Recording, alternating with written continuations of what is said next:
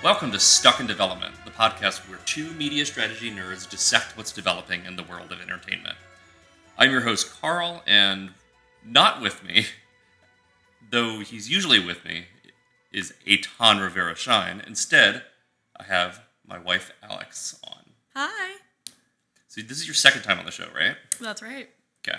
You were here for the Movie Pass saga, right? Yes. Okay. Remember recording that at the University of Tennessee a Yeah. long time ago.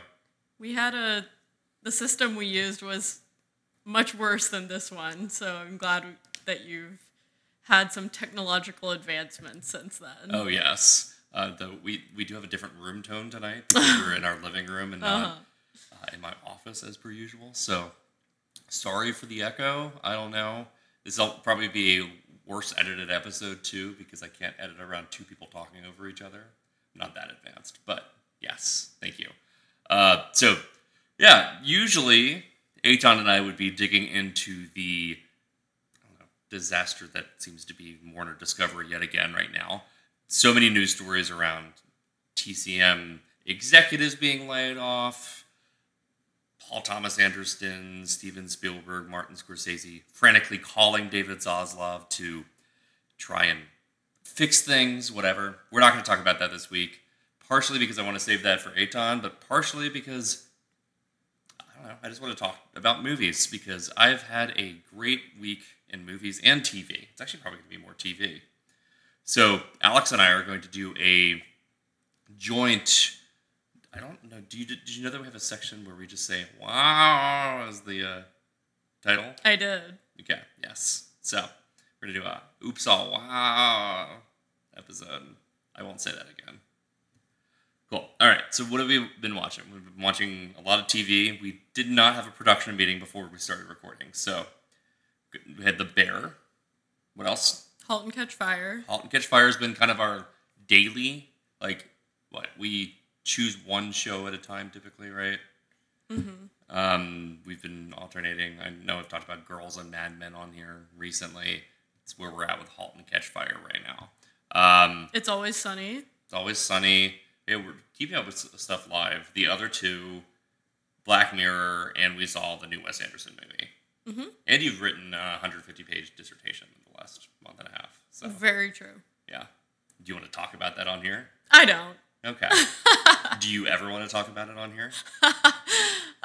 Maybe when I'm not right in the middle of it. Fair enough. I understand. Cool. Okay. So we'll hold off on Asteroid City. At first I was going to say, let's do an exploration of Wes Anderson. And We could. We could.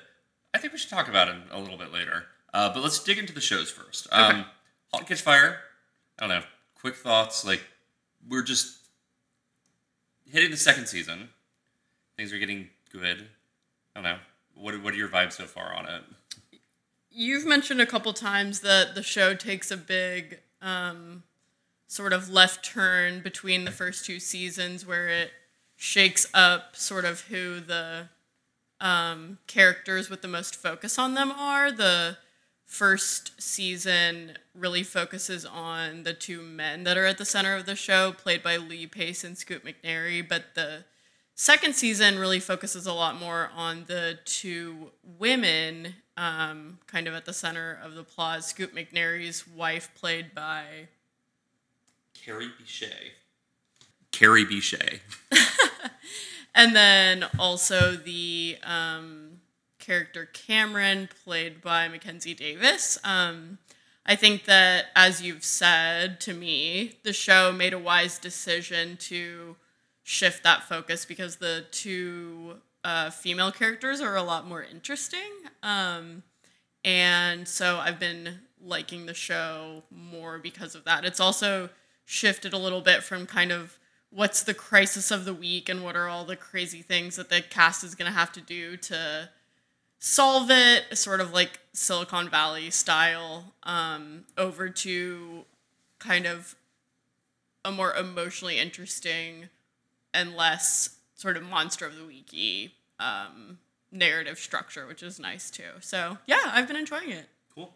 Yeah, for the record, Halt and Catch Fire is on a new streaming show you haven't heard of if you don't know about it. Most people don't. It's this AMC show that it's part of that era of AMC shows. If you were lucky enough to watch Mad Men or Breaking Bad live, there was always a jockeying of attention for what would come on after those shows. So AMC tried a lot.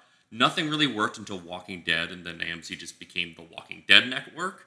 But for a while, there were so many weird shows. Like, my favorite was Low Winter Sun. Just looks like nothing. Looks like watching paint dry. Just, I don't know, there were ads for it all the time. You had this one called Turn about the Revolutionary War.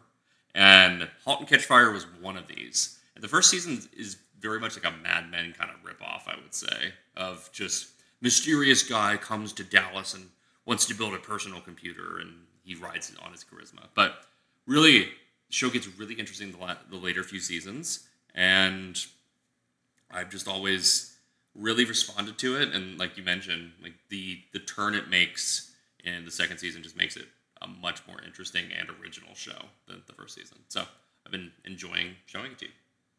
Great. Yeah. All right, let's get to contemporary stuff, though. Okay, so The Bear. The best show on TV right now?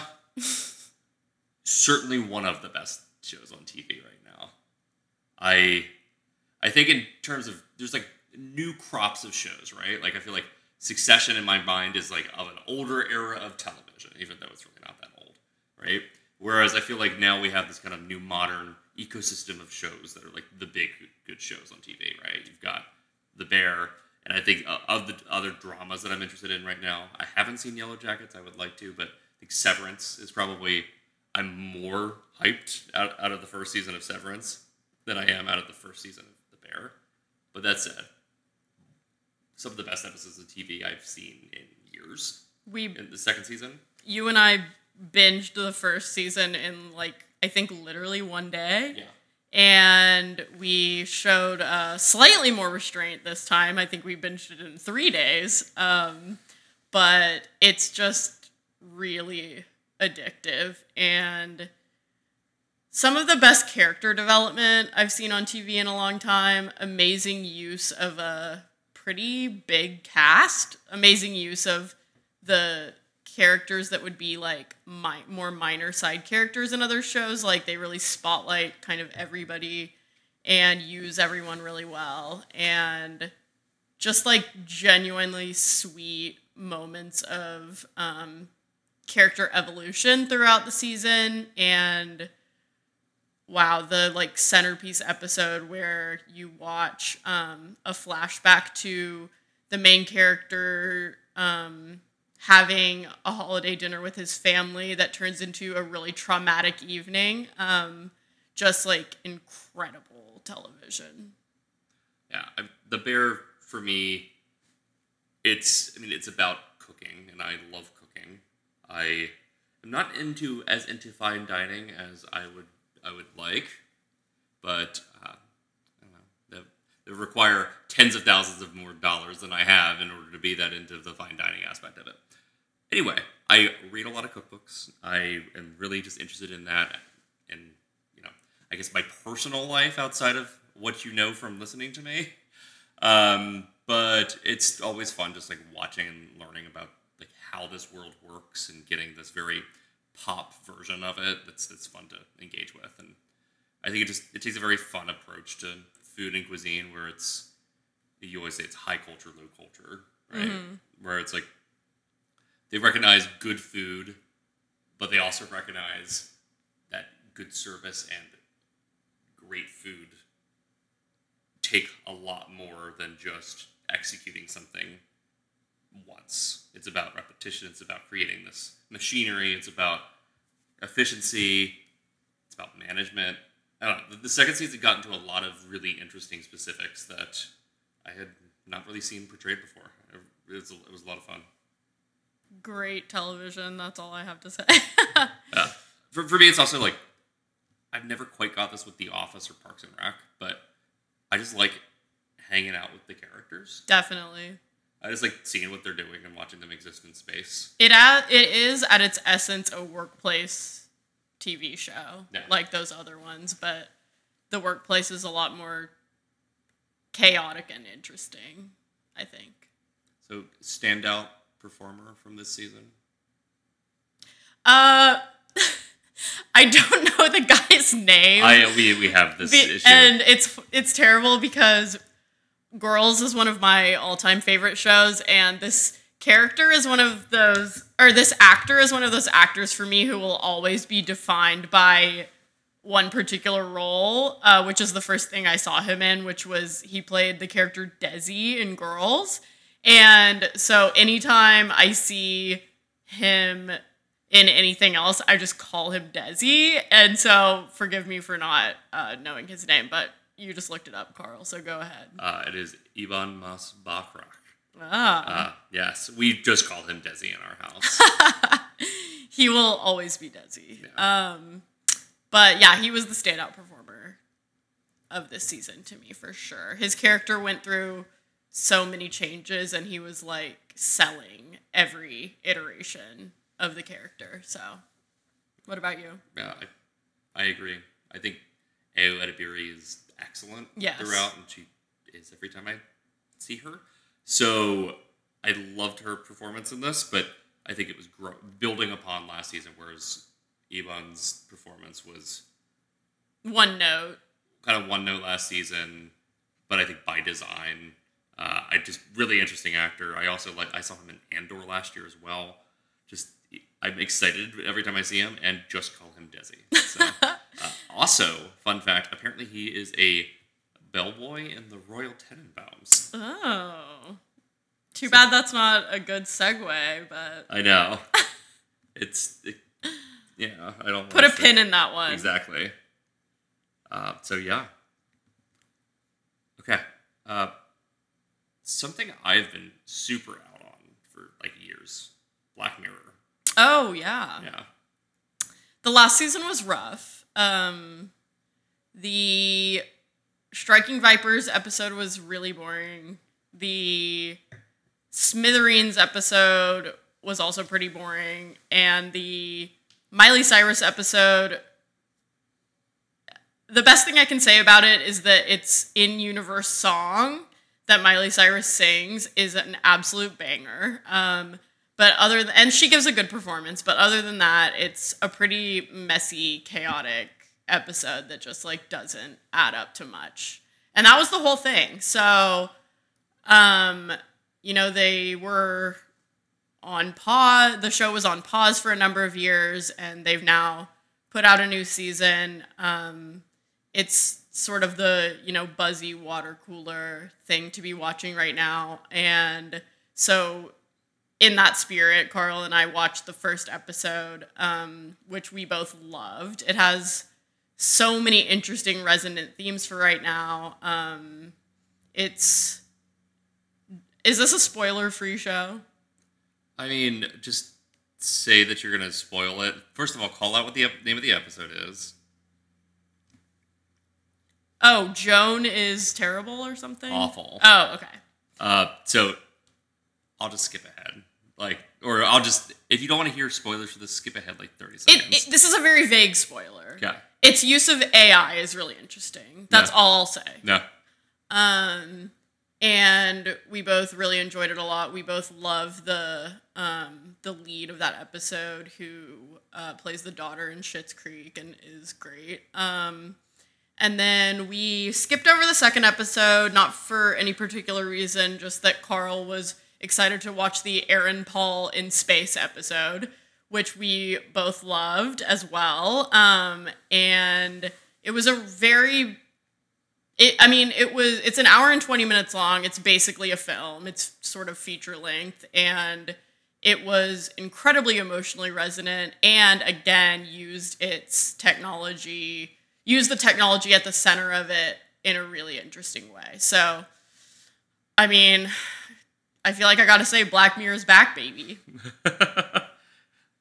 I'm not gonna go that far, sight unseen. So I've been much more out of Black Mirror than you. I definitely didn't watch anything from the last season and didn't finish the previous season. And we were both like OG Black Mirror, like by OG Black Mirror pre-Netflix Black Mirror. I think I watched it on Amazon Prime.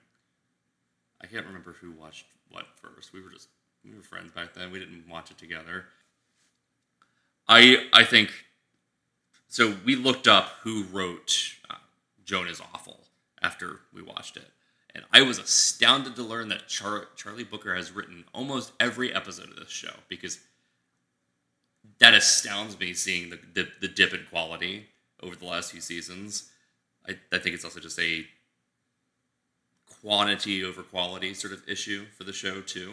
But that said, I enjoyed the first episode. I haven't really thought about it since watching it. I think it was a fun watch. Yeah, but the second one. Well, it's the third one. The second one we watched, called Beyond the Sea. Yes. With Aaron Paul and some person Josh you told me Hartnett. from the thousands. Josh Hartnett. Who is who again? He was a kind of heartthrob. Mm-hmm. Yeah. Like late teens, early 20s heartthrob in the early aughts.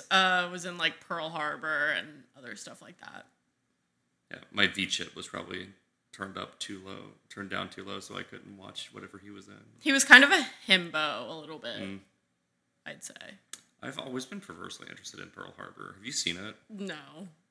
Like, it seems so boring. It seems like what people think Titanic is. Oh yeah.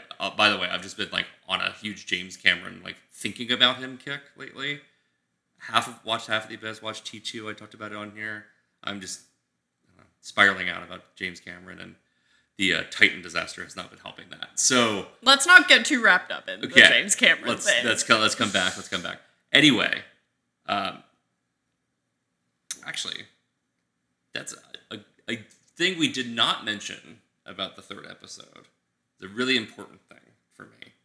So as you mentioned, it's feature length, and we're watching it, and I'm really impressed by some of the directing and editing choices in it, and like, this is interesting. This is well directed, and decided to look up who it is, and it was John Crowley, best known for not Brooklyn, but directing a little 2019 masterpiece called The Goldfinch.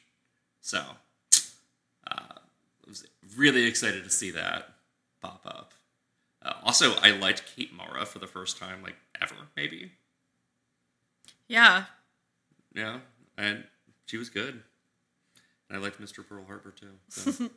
What I was going to say about Pearl Harbor, just fascinated by the Bay thing. Mm-hmm. Like, it seems boring, but also Michael Bay made it. So is it boring and poorly made, but also big explosions? Like, kind of tempting. That's what I get, I'm guessing. Yeah. So TLDR on the new season of Black Mirror, although we've only seen 2 episodes, if you've been put off by their output lately, definitely give it a try, because it is a market improvement from a lot of the stuff they've put out prior to now. So I have a segue to Wes Anderson from this, which is... We're not done with TV. Oh, we're not done with TV? No, we have to... Okay, well, let me throw off another segue that's just going to get wasted then. So the segue was going to be about how Black Mirror is kind of the best modern attempt at capturing the Twilight Zone. Right. Right, and the energy of it. Including the Twilight Zone reboot. Including all 3 reboots of the Twilight Zone. Yes. Did you watch any of the Jordan Peele ones? I did, but it was not interesting. I watched the one with Deadpool's girlfriend, who's in that show V that I liked. Anyway, we're getting a little bit... And I watched... The Kumail one was good, but okay. Beyond that. Anyway, we just have tangents here. You don't need to be directing it. We're going to get there when we get there. Okay, but the... just basically Twilight Zone to whatever the hell Bryan Cranston is doing in the Asteroid City, being kind of Twilight Zone-y. Yeah, okay. That's a good one. He's trying to be Rod Serling, but also, I don't know, the voice of God, maybe? All right. Anyway, that's pinned Wes Anderson tangent number 2. Okay. I think you should just try to keep generating them. Okay. I'm going to, every time. Did I miss any? Halt and Catch Fire? It's Always Sunny, and the other 2 are the other shows that we are watching as they're coming out. We'll just make a brief mention of each. We could talk about them. I just forgot to bring them up. It's Always Sunny is excellent as usual. I don't know that there's anything particularly notable about this season. One slightly negative thing I'll say is that quite a few of the leads have gotten clearly bad plastic surgery recently, which is like a little bit distracting. But the content is just incredible as always. And I guess the one really notable thing about this season so far is that we got some more sort of like Charlie backstory lore because we met his two sisters, who I don't think we even knew existed prior to the episode. That was, I believe, in the second episode of the season. And so that's always fun to see a little bit more of the main cast's past come through. So I enjoyed that. But other than that, I don't know. What do you think, Carl? It's just such a consistently good show that there's almost not that much to say about it. You're the one who got me into Always Sunny, and it is such a... I feel the same way watching It's Always Sunny that I feel when we watched the season of Curb together, where I was so impressed by it and just so amused every week, and am so amused every week watching it. Mm-hmm. And then realize, not everyone's watching this, but I'm glad that it exists, and I'm glad I get to watch it, and I'm so excited to talk about it with people that are watching it, because it is so consistently good. Shout out to my sister Brett, who I don't think listens to this, but is the biggest Sunny fan that we know. Yeah. I coasted on buying her Danny DeVito as Frank Reynolds merch for the first multiple Christmases and birthdays of our relationship, probably. Hey, it was great. It always worked. But no, I like it. Last season they did try to go kind of more serialized for a little bit, which, just wacky COVID experiment. It happens. I also really liked it. I thought it was actually quite emotional and interesting. I did too. Last season. But it is nice just to see just chaos at Patty's Pub. Chaos of the week. Yeah. Yeah. Just like another reason I invoke Curb Your Enthusiasm is because it has the same sort of energy as a Larry David show, where just they evolve but never change and never learn, and just entertainingly bad people. In both shows, what becomes the inciting incident of the episode is never what you think it's going to be, and it's always subverting you for the first 5 minutes. For sure. Such a funny show. It's just, like I said, so consistently good. They don't miss at this point. No. So that's what I have to say. It continues to be great. I also was going to bring up the plastic surgery. It did not. One cast member's plastic surgery is so noticeable and strange that it appears that they make a joke with prosthetics to make you think that maybe it didn't happen. Weird. Strange. Very strange. And then on to probably your favorite thing that we're watching right now, the other two. That's my vote for the best thing on TV right now. Sure. You introduce that. Yeah. So, I have been a fan of Drew Tarver since 2017, when I visited Los Angeles for the first time. And a little old me and my friend Brooke went to the Upright Citizens Brigade Theater. I do not remember which one of the two it was. It was the one across from the Scientology Center. And I saw the funniest person I have ever seen in my life perform. And that was Drew Tarver. I saw him riff on, The Beguiled for half an hour as part of this. And it was great. He was just so funny, so charismatic, and just fully committed to everything he was doing. Hot. And hot. Yeah, that too. So I very quickly learned that he was supposed to be in the pilot of How I Met Your Father with Greta Gerwig as the two leads. So would love to see them in an alternate universe play off each other, but I'm really happy that neither of them has wasted the last 7 years of their life on that. Mm-hmm. That said, the other two, it's about the two 30-something, vaguely entertainment industry children or siblings of a kid who becomes an overnight YouTube music sensation. Essentially Justin Bieber's life story. Basically, what if Justin Bieber had two siblings that were also trying to work in entertainment and just had never hit? And had been struggling to make it in the industry for years, and then their teenage brother blew up overnight. And the first season's very much about the emotions of that and then trying to figure out what they want to do with their life. Second season is very much actualization of trying to, piggyback off their brother's success and maybe even their mother's success to figure out their own career. Cement their careers. Exactly. Probably. And the third season, I think, is the best season of the show just in every way. But Drew Tarver's villain arc. Yes, exactly. Light spoilers.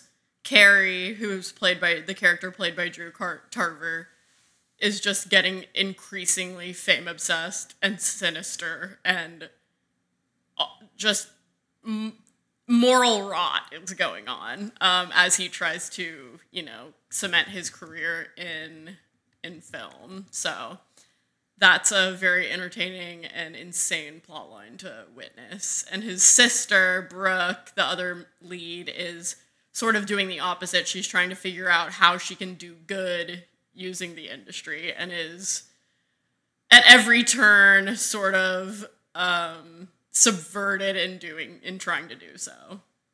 Yeah, she's played by Helena York, and both of those two are just killing it this season. My favorite performer of the main cast is actually Molly Shannon this season. I think she's had a lot to work with, and she plays their mother, who has become a celebrity in her own right and is dealing with that. And just the satire of the other two has always been, I think, pitch perfect satire of the entertainment industry. But this season is just really captures how chaotic and strange the entertainment industry has become in the post-COVID, post-TikTok, ultra woke, Disneyfied world. There's lots of really specific and by name digs at Disney this season that I think I'm impressed to see a show even try to pull off. Just delightful show, just so funny. I think we've been watching that and It's Always Sunny kind of back to back because they premiere on the same night now, and just it's a great hour of laughter. Yeah, hard recommend on the other two. If you haven't heard of it or seen it, you're not the only one. I think it's on HBO Max, or I guess Max now, and they are definitely not promoting it enough, and it's definitely not being talked about enough. So seek it out if you haven't. It's so entertaining, and it's definitely the most timely thing on TV right now. It's Always Sunny has also in recent years been a very, very timely show, but the other two is sort of even more so. So, yeah. You also get to see the hottest actor on television, Josh Segarra, who plays Lance Arroyo, a hot nurse. So, if you need some other reason to watch it for my boy Lance. All right, I think that's a pretty good coverage of TV. As far as film, you have mentioned a few times now Asteroid City, but we've seen quite a few new releases in the last couple weeks, so we can sort of cover those and give, a do we recommend, do we not recommend for each one. For the record, before we've started recording, I told Alex we'll figure out what we're talking about on air, and I made quick notes of 3 bullet points: The Bear, Asteroid City, and Black Mirror. So that is why in my head I was like, those are the 3 things. Okay. But yes, I also want to talk about things like Past Lives. Right. Spider-Verse. Which, did I mention Spider-Verse in the show? I think I did briefly. You Hurt My Feelings. You Hurt My Feelings, which I did mention. I saw The Flash. Right. Yeah. Would love to talk about Master Gardener for a second. Yeah. And then we don't really have to go back further than that. So. Cool. Okay. So, how about you give your quick thoughts on what you what you want to talk about with those. Just go through all of them? So yeah, just do Hurt My Feelings, Spider-Verse, Past Lives, and then we'll dig into Asteroid City a little deeper. Okay. So as far as films this year, the top spot on my 2023 list is still holding at Are You There, God? It's Me, Margaret, which Carl has already probably talked about on the show because we saw it a little while ago. But it's just a perfectly executed film. Mm-hmm. The film always has you right where it wants you emotionally. It's a very emotional film. And it's just so sweet, so perfect, so well done that it's hard to not think that it's, the top for this year so far. We also just loved Kelly Fremont Craig's previous film, The Edge of 17. That's very true. It was the first movie we ever saw together in a theater, I think. It is. So that's fun. Yeah. But yeah, it's just doing exactly what it needs to do. It's a perfectly executed thing. So that's my number one still. My number two is a much more messy, weird, but also much more like sort of tailored to me and my interest and taste film, which is Master Gardener. Don't think we've even mentioned it on the show. Okay, great. Yeah. It's Paul Schrader's newest film, who, you might know as that crazy old man from Facebook. But there are a lot of crazy old men on Facebook, that's unfortunately, very true. So that doesn't really specify. Sure. He is, as I'm sure most listeners of the show probably know, the writer of Taxi Driver, and has become a filmmaker in his own right. His most recent three films, First Reformed, The Card Counter, and Master Gardener, I've absolutely loved all of them. Man in a Room trilogy is what he calls them. Yeah, I think that's what you said.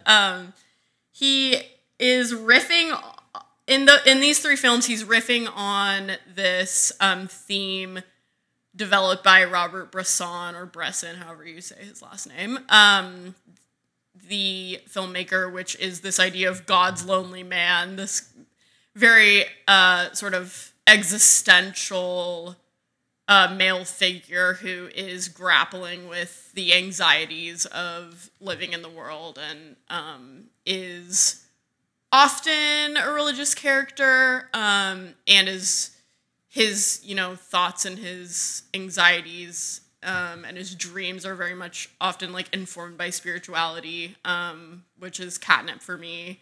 And it's just the struggle of trying to live as sort of a moral person in the world. And yeah, so his newest Master Gardener is about a man, very light spoilers, who has a violent past, I won't say of what kind, and works as a horticulturist at a botanical garden, which is also like the coolest job I could imagine. And I love just like watching him at work and watching him talk about flowers. Joel Edgerton is the lead. A guy who, before I watched this movie, I could never remember who he was. But now that I've seen Master Gardener, he's very much been cemented in my mind as a great actor. So someone who I really had that experience until I saw Jeff Nichols Loving, a film that you haven't seen. But just after seeing that, him and Ruth Negga were just two actors that I was like, wow, I am so excited to see what you do next. And unfortunately, the answer has been not much. But they are both great. And he's great in this. So that's my number 2 of the year. It's definitely like a more me film than Are You There, God? It's Me, Margaret, but it is not just like a perfect object like Margaret is. So that's why Margaret still has the top spot. Past Lives is my number 3 of the year, which Carl and I just recently saw. It's about sort of this interesting triangle that develops between a woman and her husband and a man who she met like decades ago as a child in Korea, and got back in touch with after she moved to Canada, and then lost touch with again.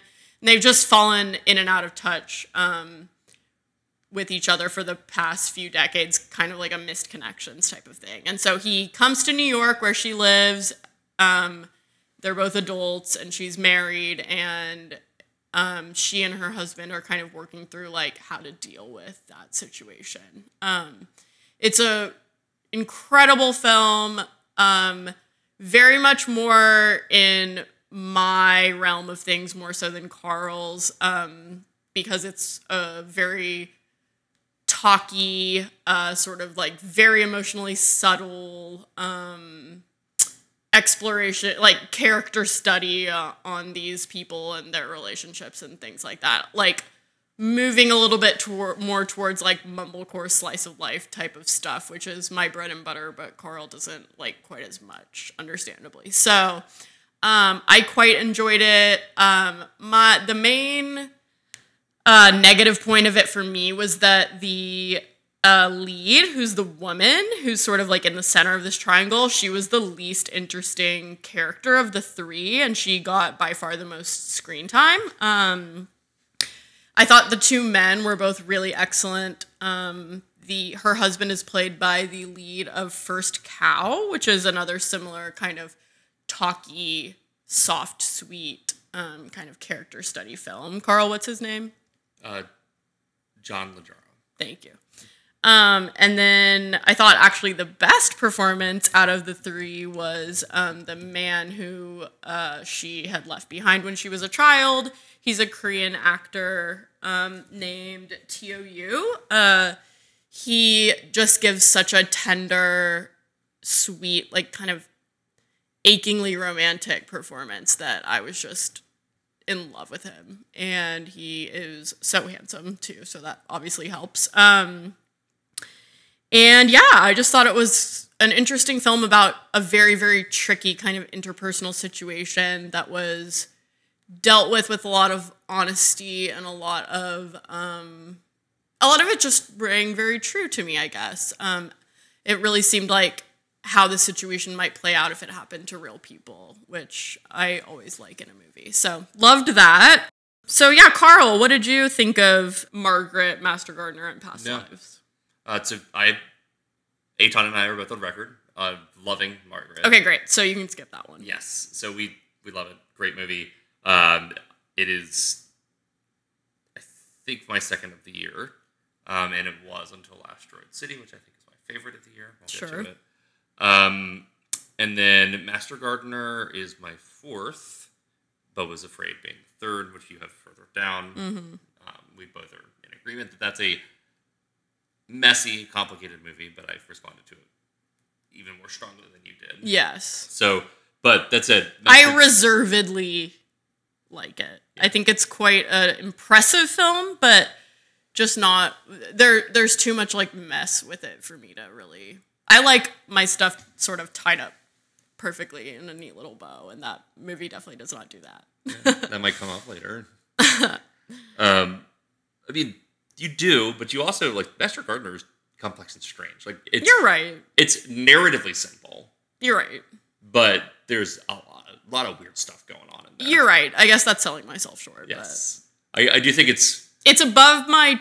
Beau Was Afraid is above my mess tolerance level. I'll just say that. I think of the three most recent Schraders, Master Gardener is probably the simplest.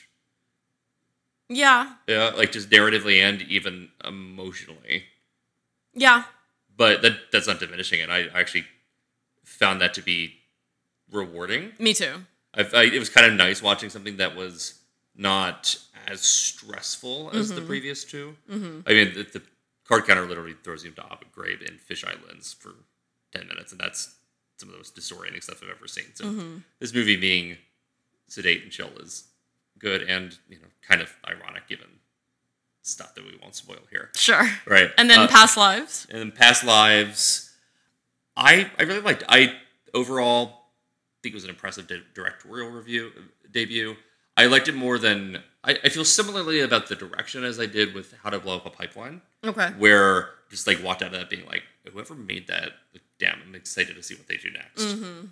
That said, Past Lives also really did like the screenplay. Like, very good. To your point, it's not my speed necessarily. Right. And you felt it was a little slight, right?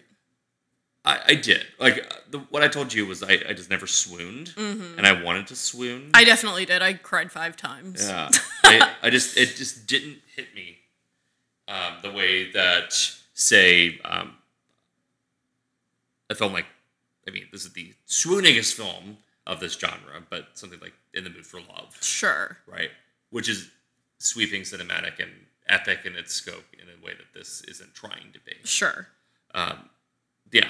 But I did like it quite a bit. I think all the performances were great. I think it was beautifully made. And I'm excited to see what Celine Song does next. Awesome. And then, just very briefly before we turn to the main event, which is Asteroid City, 2 films further down my list, but that I thought were both quite good, were You Hurt My Feelings and the new Spider-Verse movie. You Hurt My Feelings is similar to Past Lives in that it's this kind of quiet, minimal kind of character drama about a woman who is a writer and overhears her husband saying that he doesn't like her new book, and it just kind of deconstructs, like what the impact that has on their relationship and how they process that event with each other and things like that. I love films about very, very long-standing relationships. Films about couples that have been married for decades are some of my favorite movies. And I just think that the emotional complexities of being so intimate with somebody for that long and kind of like how that changes a relationship, that's one of my favorite themes to explore in art. And so I liked it quite a bit. It just didn't, bowl me over in the same way that Past Lives did. And then Into the Spider-Verse, I didn't quite like it as much as the first one. It's a bit of a mess in that there's just a lot going on. And the art and the visuals are absolutely stunning, but weren't as revolutionary maybe as a lot of other people thought they were. That I had the reaction to the first one that a lot of people had to this one. I still think it's quite interesting and inventive, of course, but it just, I don't know, it didn't markedly improve upon the first film in really any way. I think it has kind of a sequel, just a normal sequel problem that a lot of other people who watched it didn't think it had. But I'm so glad it got made. It's a really, really interesting film. It's obviously, so good for animation to have things like this being made. So, but just, a little even further down my list than You Hurt My Feelings. So, Carl? Yeah. Well, I don't know if I spoke about You Hurt My Feelings. I did like it quite a bit. I love Julia Louis-Dreyfus. Generally, we had a fight right before seeing it, and it was a good sell for that, despite the premise seeming like it would be the worst film to possibly see after that. It was good, Spider-Verse, they heard my thoughts last week. Pretty similar page to you. Okay, great. Yeah. Okay, so Wes Anderson. Okay. Where were you at with Wes Anderson? Yeah. Going into this movie. Yeah. And kind of what's your Wes Anderson journey? For sure. So I think the first Wes Anderson film I ever saw was Moonrise Kingdom.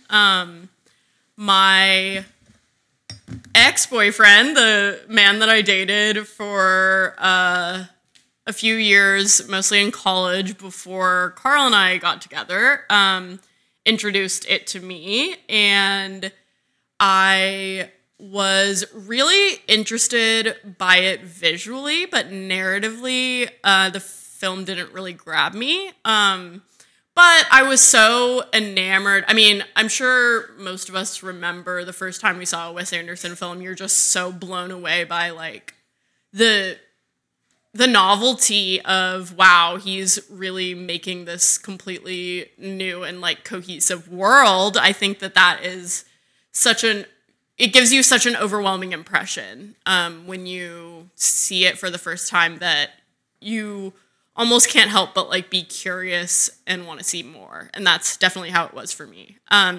So Moonrise Kingdom was intriguing, but didn't, I guess, like get me there. And then, you know, I looked him up on the internet, looked at what his most acclaimed film was, and it seemed to me at that time to be The Royal Tenenbaums. And I sought that out and watched it, I believe, by myself, and was just completely blown away. And for me, Wes Anderson has never topped Royal Tenenbaums.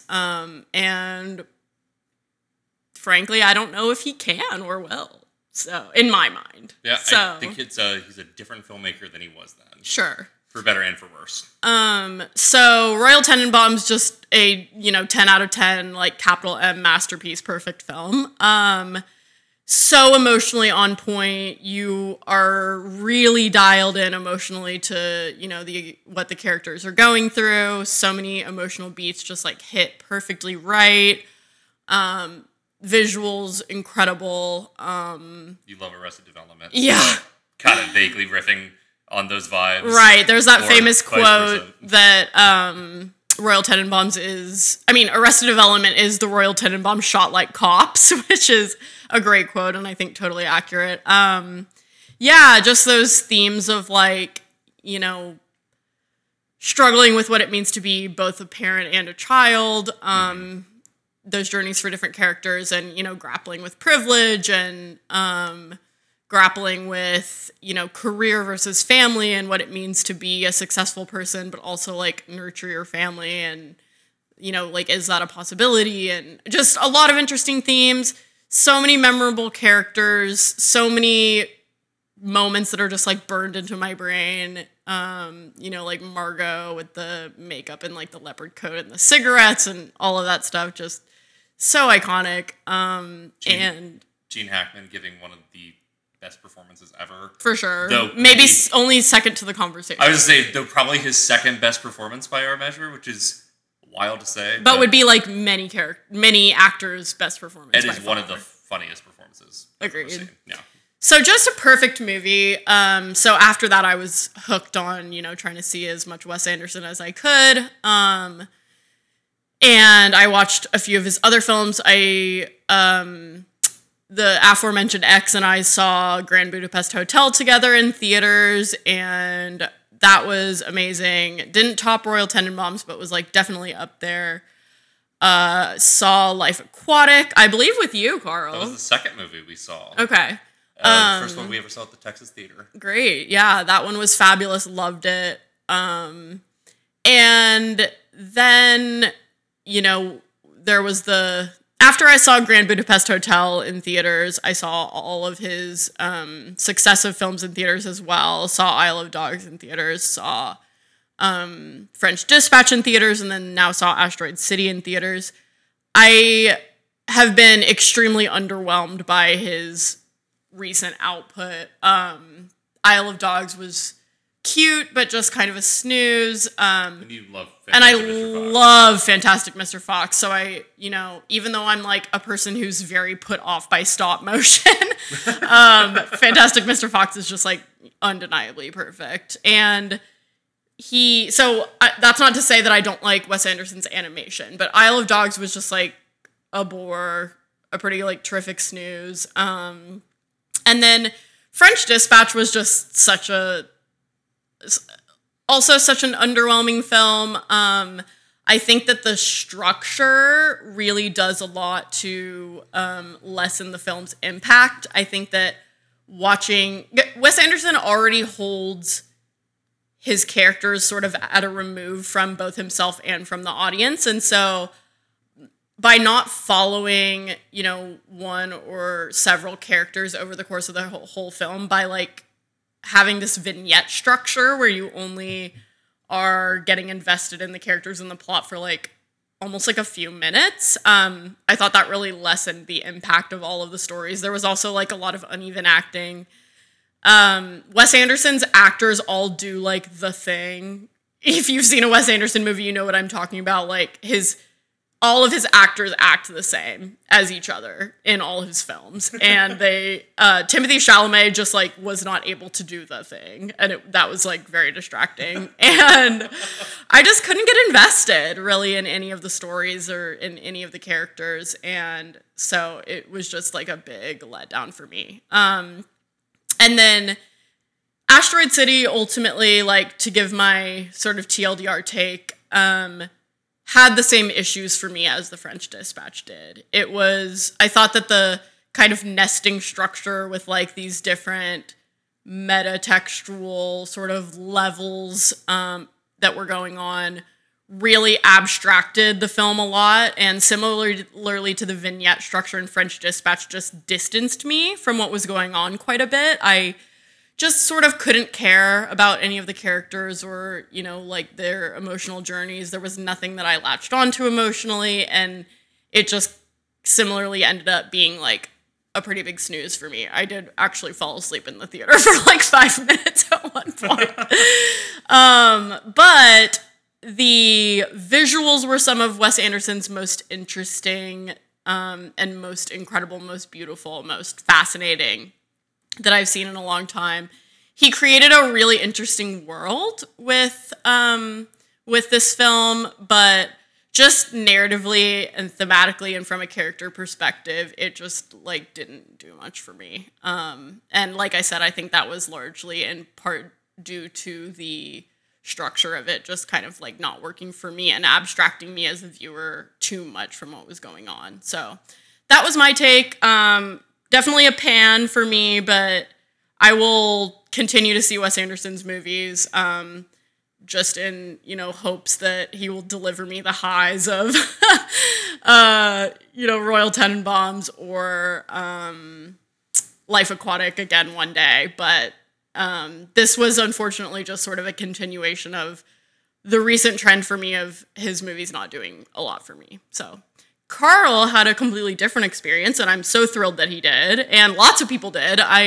When I was looking at the critical response to this film, I'm definitely in the minority. So this is not at all a call for anyone listening to not see the film. First of all, you have to see the film. It's a new Wes Anderson film. It's a cultural event, you know?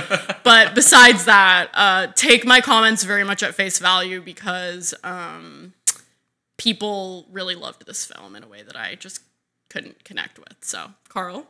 Yeah. I mean, I'm very vocally on the same page with you about French Dispatch. I think the structure really is poorly services the movie. I think the structure poorly serves the movie, partially just because I think you're right that the acting is uneven and the tone's uneven with it. The vignettes are also just like wildly different in a way that's not good. Right. Like there's like a 3-minute one of Owen Wilson biking. Riding a bike. Like it's like a bad Portlandia sketch. I did forget to mention the one vignette that you and I both did really respond to, so definitely cover that. Yes, I mean that is the thing. I probably said it on here that I think the prison art, the cell block art vignette is just among the best filmmaking of Wes Anderson's career. Works really, really well. It's beautiful looking. It's really interesting. I think Lea Seydoux and Benicio really convey a lot in their performances. I think Lea is very much the Margot Tenenbaum Gwyneth portrayal of just like subtle modulation is actually what's working. And this like emotionally removed kind of femme fatale character, but who still has kind of softness. Right. And like you and I were speaking yesterday about Benicio being a strange choice for Anderson. I mean, apparently he's going to be starring in Anderson's next movie or next feature. He did do The Thing, though. But he did do The Thing. And but he's such a, I guess similarly would be Jeff Goldblum. Like they're both actors where they're both so strange and chaotic. Yes. And how they work and their characters are always just, it's kind of like when Brad Pitt does comedy where just like there's like a million things going on for some reason.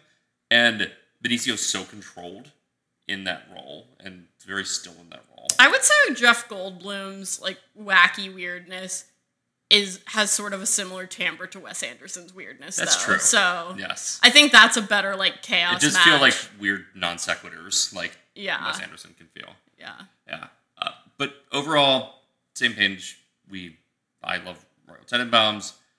You do not like Rushmore because you think Jason Schwartzman's really gross. Sorry for like forgetting so many Wes Anderson films. I forgot to mention Darjeeling Limited and Fantastic Mr. Fox and Rushmore. Rushmore I absolutely hate because Jason Schwartzman is so disgusting in that it just like sends chills down my spine. Yeah. And I do not buy his like precocious teen act being like lovable or endearing at all. It's just like he's so creepy and gross to me. You have the exact same. You used to hate The Social Network for the same reason because you hated Eisenberg in that. And then Fleischman is in trouble. Changed my mind. Right. Well, and you came around to being like, oh yeah, I just don't like Mark Zuckerberg. Right. That was more a Zuckerberg problem than an Eisenberg problem. But whereas this is clearly. I never realized how similar their last names are.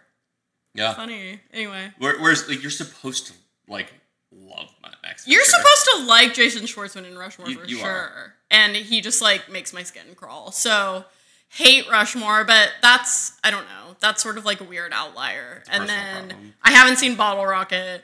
Darjeeling Limited is so amazing in parts, and I think it has some of maybe my favorite visuals in an Anderson film. Although it's like, Carl, you and I were talking like 2 nights ago in bed about how like problematic and like pretty much outright racist Darjeeling Limited is, but I think the all of the stuff around like the child funeral, though super problematic, is pretty emotionally resonant and works really well. But other than that, the movie is just like kind of a snooze and a mess. And then I already said I love Fantastic Mr. Fox. So yeah, sorry. Yeah. Go ahead. But Darjeeling is the last one of his that kind of takes place in reality, kind of. Yeah. But yeah, we were talking about it. I had the realization the other night that, every person of color in Darjeeling Limited, a film that takes place in India for the most part, only exists to literally serve or emotionally or be an emotional catalyst. Be an emotionally catalyst for the white characters. For their personal development. It is wild that is a movie that was made this century. Yeah, it's not good. It's capital NG, not Wes good. Anderson is canceled? Just kidding. Are we canceling Wes Anderson? Sure. Hey, he's brought Jeffrey Wright into the fold now. Hong Chow. Oh my god. There are some non-white people in his last 2 movies. Yeah, and how big of a role have they had in those movies? As big as many other white actors. Okay, I don't think you can say I'm not digging this hole any further here. No. But yeah, okay. But Wes Anderson, for me... Yeah, so what has your Wes Anderson journey been? So, the first thing I ever saw was actually at Grand Budapest Hotel. Wow. I had never seen any of his films. I missed the boat in college. I heard about Moonrise Kingdom, and was just sort of like, I don't know. Seeing just the poster and the people that liked it, I've tried watching anime. I like Hayao Miyazaki, which is not anime, but just anime aesthetic. Like, I see it and my brain just turns off. Mm-hmm. It's like that Black Mirror episode where you get deleted from people's eyes and they can't talk to you anymore. That's what a lot of anime does for me for some reason. And same with like twee bullshit. Oh my gosh. Right? Like, which Moonrise Kingdom is right. Twee City. So I just never see this movie. What does that have to do with anime? Just the same. It's the same filter in my brain. Oh, yes. As twee stuff. Yes. I see. Yes. Wes Anderson is not very anime at all. Okay. I guess the terribly animated car chase in French Dispatch could kind of be anime, but I think it's just bad looking. Let's just forget about that. Yes, let's... anyway. So, same sort of thing. Just sort of like, I was like, I see this poster, I'm like, yeah, I don't think that's for me. Like, that's fine. Like, glad somebody likes that. I wasn't really film conscious at the time either, so I just kind of didn't see it. But then I was vaguely intrigued by Grand Budapest, and then I watched it on a plane ride. I watched it the same night on the same plane when I was going to France, which great movie to watch while you're going to France to get prepared to be like a fancy boy for the summer. Definitely. Study abroad. But I watched that and her back to back. Oof. And was just sort of like having the best like movie going experience of my life. Were you crying on the plane? Oh yeah, totally. I also watched the other movie I watched was Captain America: The Winter Soldier, which I really thought was a great action movie and was a great like complete swerve away from those other two movies. I have not seen that movie, and it kind of doesn't exist to me. You don't need to see it. Okay. Yeah. You've seen like 4 other better films. Made by Marvel? No, made by other people.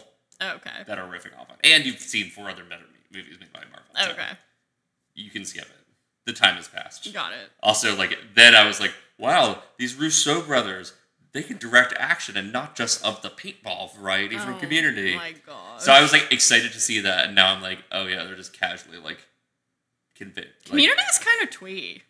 Community is kind of twee, but in the way that Wes Anderson really is. But Moonrise Kingdom, you have to admit, is like dialed up. Oh my to gosh, 11, right? yeah. And just like the kids talking to each other like adults, whatever. Like, yeah. Grand Budapest is twee, but like Grand Budapest has like an adventure energy, and Ralph Fiennes is so over the top. Yeah. Like and this kind of gets to my Wes Anderson thing. Like, okay. So the 2 Andersons in Hollywood right now have a similar thing for me, where the other being Paul Thomas. Yes. Okay. Where they're the 2 filmmakers today where I see one of their movies and I just kind of don't know what I think about it for like years, or even maybe like even if I watch it again like in quick succession, like years, I just kind of have to sit with it. I've had that reaction with Phantom Thread and with There Will Be Blood, where just kind of eventually got dialed into the wavelength of those. And I think one of the secrets to Paul Thomas Anderson is that all of his movies are funny and intended to be funny. But it's something where you watch it for the first time, and if it's not explicitly a comedy, you don't feel like you can laugh because it's so singular and strange. Wes Anderson, the same thing, where he's become so like postmodern and high on his own supply of just dollhouse bullshit at this point, that everything is like 3 levels of artifice away from reality. How funny would it be? That reminds me of like the woman, the lead, Toni Collette's character in Hereditary, who like makes the dollhouses. Uh-huh. Maybe Wes Anderson's like obsession with all this stuff will lead to some like horrible end. Maybe. I mean, you know, like I do think that Ari Aster is like one of the only people kind of doing Wes Anderson. Yeah, that's interesting. Yeah. All right, much to think about. Go ahead. But I think so much of like you've said it already. Like it's the thing, right? And just every one of his movies gets more and more reserved and emotionally distant. Right. And everything is there to the point where the thing that clicked for me about Grand Budapest was like the 4th time I watched it. I realized, oh, this whole thing is about the great love of the narrator's life that is played by Saoirse Ronan most primarily. She's not really in the movie that much. But the movie really is about the emotional journey that this character went on with her, the things that they did because of her, and just like the hole that's left in his life that's left by her dying. Her presence, absence in the movie, not to get too like up my ass, #liberal arts here, but reminds me a bit of Rebecca. No, reminds me a bit of Beatrice, the kind of emotional center of the Divine Comedy. I thought you were going to say a Lemony Snicket's a series of unfortunate events. I didn't know it was named after that. I don't know that it is. It's Lemony Snicket. I guarantee you that's the direct allusion. Maybe. I don't know. But anyway, yeah, that's this like the presence absence thing is like a very interesting theme of Grand Budapest. I'm like giving you credit here. Right. And you enjoyed Grand Budapest on its surface, which is I love it. Ralph Fiennes is just hilarious. And like all the pastels, all the like old world Europe stuff, it's just like so beautiful. Yeah. And like just a freaking fun movie. Yeah, it's a fun, 2 hours that moves. It is never slow. It's a vibe. But, so, I'm on board with the, whole thing at this point. But I didn't like Isle of the Dogs. I thought it was whatever. French Dispatch, same problems. Right. But this one I was so apprehensive going in because of just what we've been talking about. And it just really worked for you. It really worked for me. Yeah. And we walked out, and Alex was like, "What do you like about it?" And I started talking about themes of that I noticed and responded to.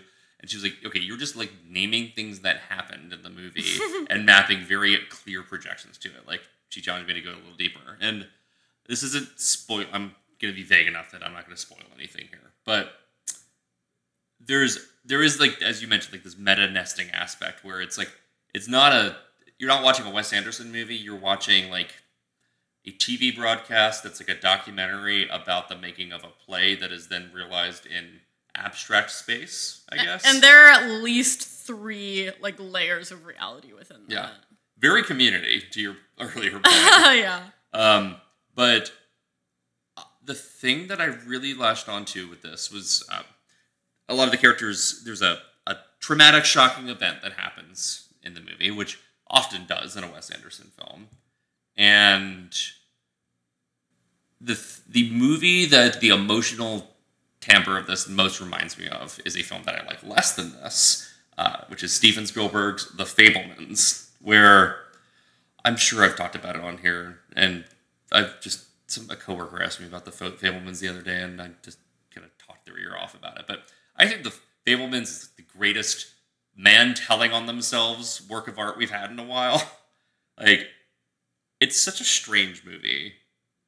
Men will make incredibly embarrassing confessional films about the most intimate details of their life instead of going to therapy. Yeah, exactly.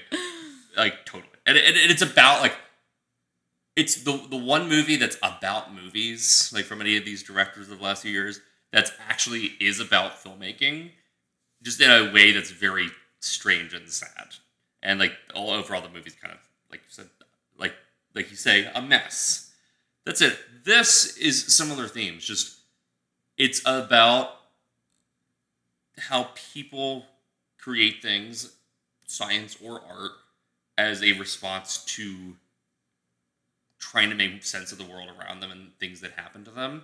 And there's a scene that's, to me, the whole film in a microcosm, where a bunch of kids are showing off their art projects in class. That are recreations of the traumatic event. Correct. That happened to everyone. And it's this teacher that's trying to teach a different lesson, and all the kids want to do is show off their little projects that they made, that she didn't even assign them. They just had nothing better to do, so they did this. And it just really cemented kind of this theme to me of just, this is a film about the drive to create, and the drive that I assume Wes Anderson has to create to kind of control his emotions or control the world around him. But also, there are many points of chaos and deflation throughout the film that show that it's not possible to fully control it either. And I really responded to that and thought it was really cool. And I don't mind postmodern narrative choices of, vaguely glossing over a major climax of an event, which happens here. I hate that. I know, you do. I don't mind it. I'm looking over at my bookshelf filled with the works of David Foster Wallace over here, and he uses that quite a bit. For those of you at home, Alex gave the most dramatic eye roll. I kind of just did that to get the eye roll out of her. Moving on. I really emotionally responded to it. I think I will deeply respond to it in the future. Like I said, I have to sit with it for a bit and think about what I heard. But overall, I also think it's just the most mature work he's made. Maybe period. Just emotionally mature, really just clear command of a lot of interesting things that I think are human and relatable, like, the pandemic and quarantine and just feeling this nervous energy of just needing to do something and not being able to do anything. And moreover, just the best his stuff has ever looked. I have been thinking about shots from this movie for days, and just the whole thing looks like it's on a big old like Pinewood Studios stage, but also looks like real life. And there's things that could only be shot using natural light, and I have no idea how they did it. And it's just a gorgeous looking movie. It is. I totally agree with that. That's like, it no longer feels like, it doesn't feel like the Barry Lyndon thing of just like a bunch of paintings, which his last few movies have all felt like very, very flat and very just two-dimensional space or like forced perspective. Like this has that, but it also feels like there's a real geography to all the sets and to everything that's going on. And just, yeah, really loved it. And I hope that all of you listening have the response that Carl had to the movie and not the one that I had, because I love when people love things. So. Mm-hmm. I do too. And I love talking to you about movies. Aww. So thank you for being on. Yeah. Eitan and I will be back soon. Eitan is actually in San Diego welcoming his nephew into the world. So very exciting time for his family. All that said, we'll be back soon, and I'm excited to hear what Eitan has been watching or not watching because he's been helping out with his family. We'll see. And if there's a film or TV show that we didn't mention that any of you guys have been really enjoying, please follow Stuck in Development on social media and comment what you've been watching, because we've just given you a bunch of recommendations, but we'd love some too. So yeah, we're at Stuck in Div Pod. Thank you for plugging. We are terrible at it. All right, bye guys.